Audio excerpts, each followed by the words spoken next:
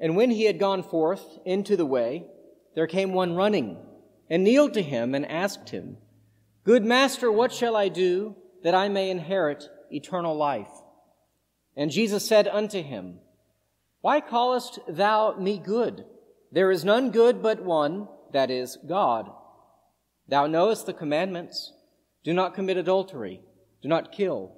Do not steal. Do not bear false witness. Defraud not. Honor thy father and mother. And he answered and said unto him, Master, all these have I observed from my youth.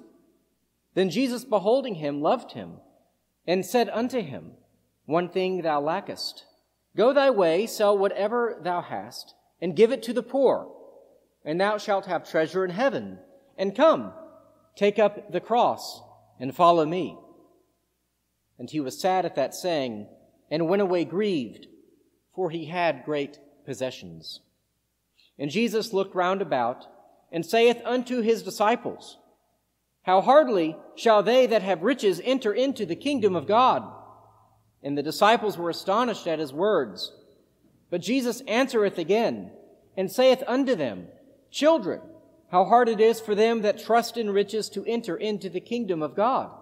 It is easier for a camel to go through the eye of a needle than for a rich man to enter into the kingdom of God. And they were astonished out of measure, saying among themselves, Who then can be saved? And Jesus, looking upon them, saith, With men it is impossible, but not with God. For with God all things are possible. Then Peter began to say unto him, Lo, we have left all, and have followed thee. And Jesus answered and said, Verily I say unto you, there is no man that hath left house, or brethren, or sisters, or father, or mother, or wife, or children, or lands, for my sake and the gospel's, but he shall receive 100-fold. Now in this time, houses, and brethren, and sisters, and mothers, and children, and lands, with persecutions, and in the world to come, eternal life. But many that are first shall be last, and the last first. The gospel of the Lord. Praise to you, O Christ.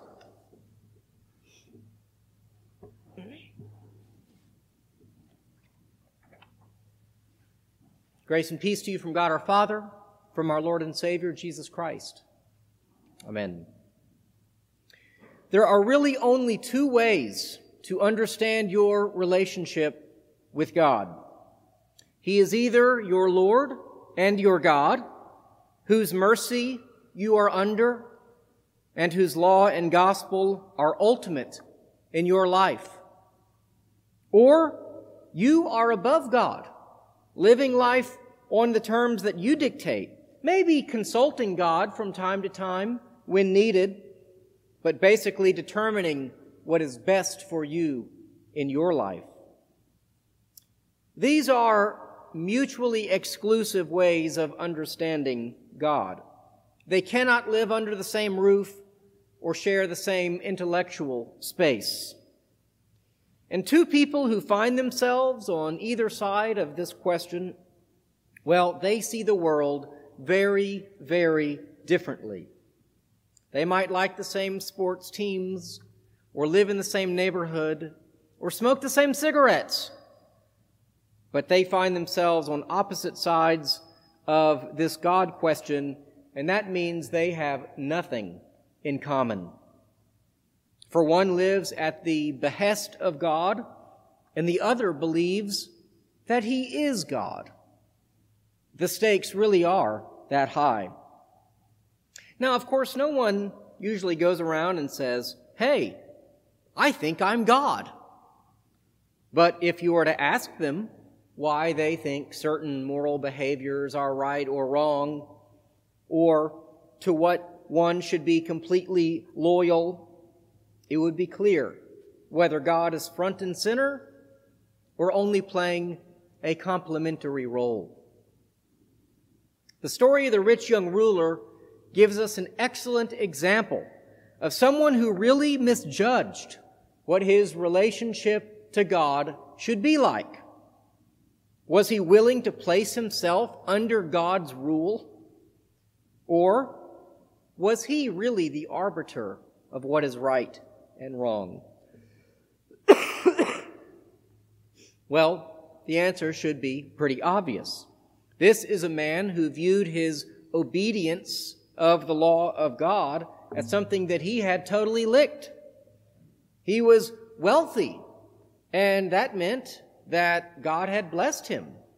And actually, no one even disputed that point. It was just assumed that if someone was as wealthy as he was, then he must have been blessed by God for his obedience. Remember, that's why the disciples say, well, gosh, if this guy can't be saved, I mean, we're all done for, right? It was just assumed that he had been blessed by God. Wealth would not have been a reason to not like this young man, but rather it would have proven his belief that God had blessed him for his obedience. So when he asked Jesus about eternal life, he's really just looking for confirmation of what he already believes about God. That he's pretty familiar with who this God character is, and he's very familiar with the law of God, and he obeyed it since his youth. Everything's fine, right? Jesus, I just want you to tell me that, right? God is not some other terrifying being whose judgment is to be feared. No, God, for the rich young ruler, he's like an ally who blesses him for obedience. So when Jesus starts to kind of go through the 10 Commandments here, hey, that rich young ruler, he is there for it.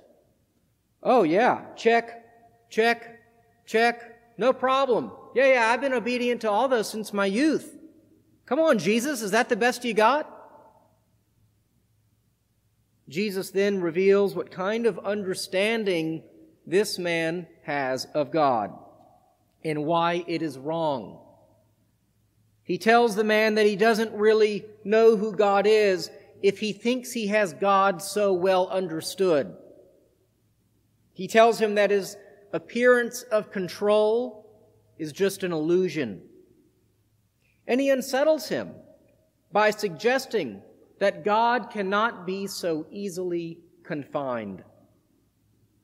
Jesus tells the rich young man to get rid of all of his possessions, knowing, of course, that the proud young man had a heart that was actually invested with pride and greed and idolatry and was very far from the God of creation.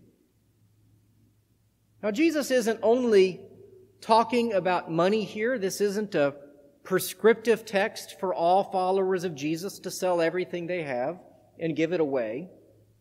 For if we did, we'd end up with nothing to take care of our families or look after our neighbor.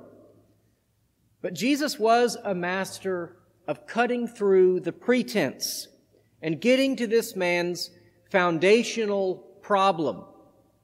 He had come to believe that he could determine on his own how he ought to live. So Jesus had to reveal his heart back to him by taking the one thing that he would never give away, his money.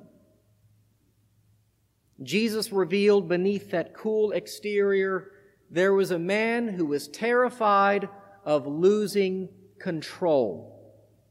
He wanted all of the benefits of God without actually having to give himself over to God.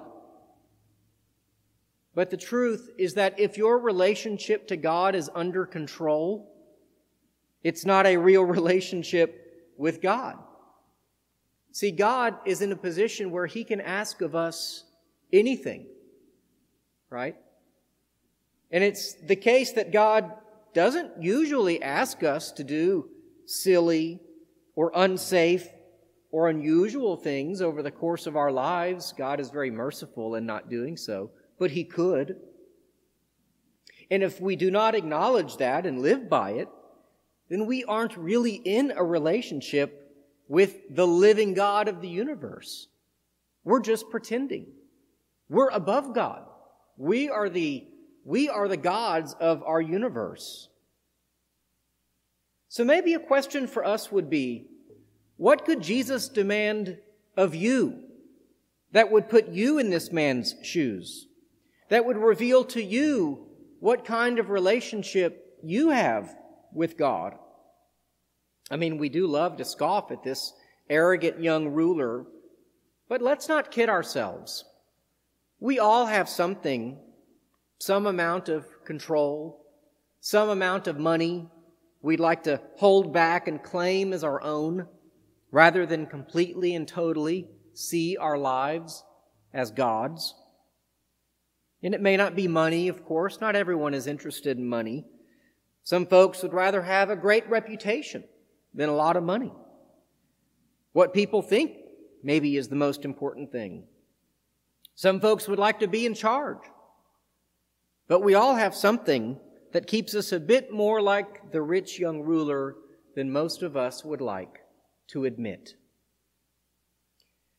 Now, at this point, we might have the same question the disciples have, right? Well, geez, who can be saved? And that's why Jesus' answer is pretty remarkable. Just to reinforce the idea that you're not God and that you can't save yourself, Jesus says, hey, with God, all things are possible. And that reveals then just who God is, and that it is God who does the saving. And it is God who must be first and foremost in our lives. So long as we have the control, we don't have a relationship with God. But all is not lost. Jesus does have followers after all, right? Fall short though we may, it isn't impossible to follow Jesus. In fact, Peter says to Jesus, hey, we've done pretty good, right? We left everything and followed you. And Jesus doesn't argue with him. You know, sometimes Peter says things that are a little on the forward or aggressive side, and Jesus has to tamp him down a little bit, but not here.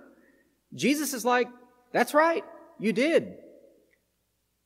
He says, truly I tell you, no one who has left home or brothers or sisters or mother or father or children or fields for me and the gospel will fail to receive 100 times as much in this present age.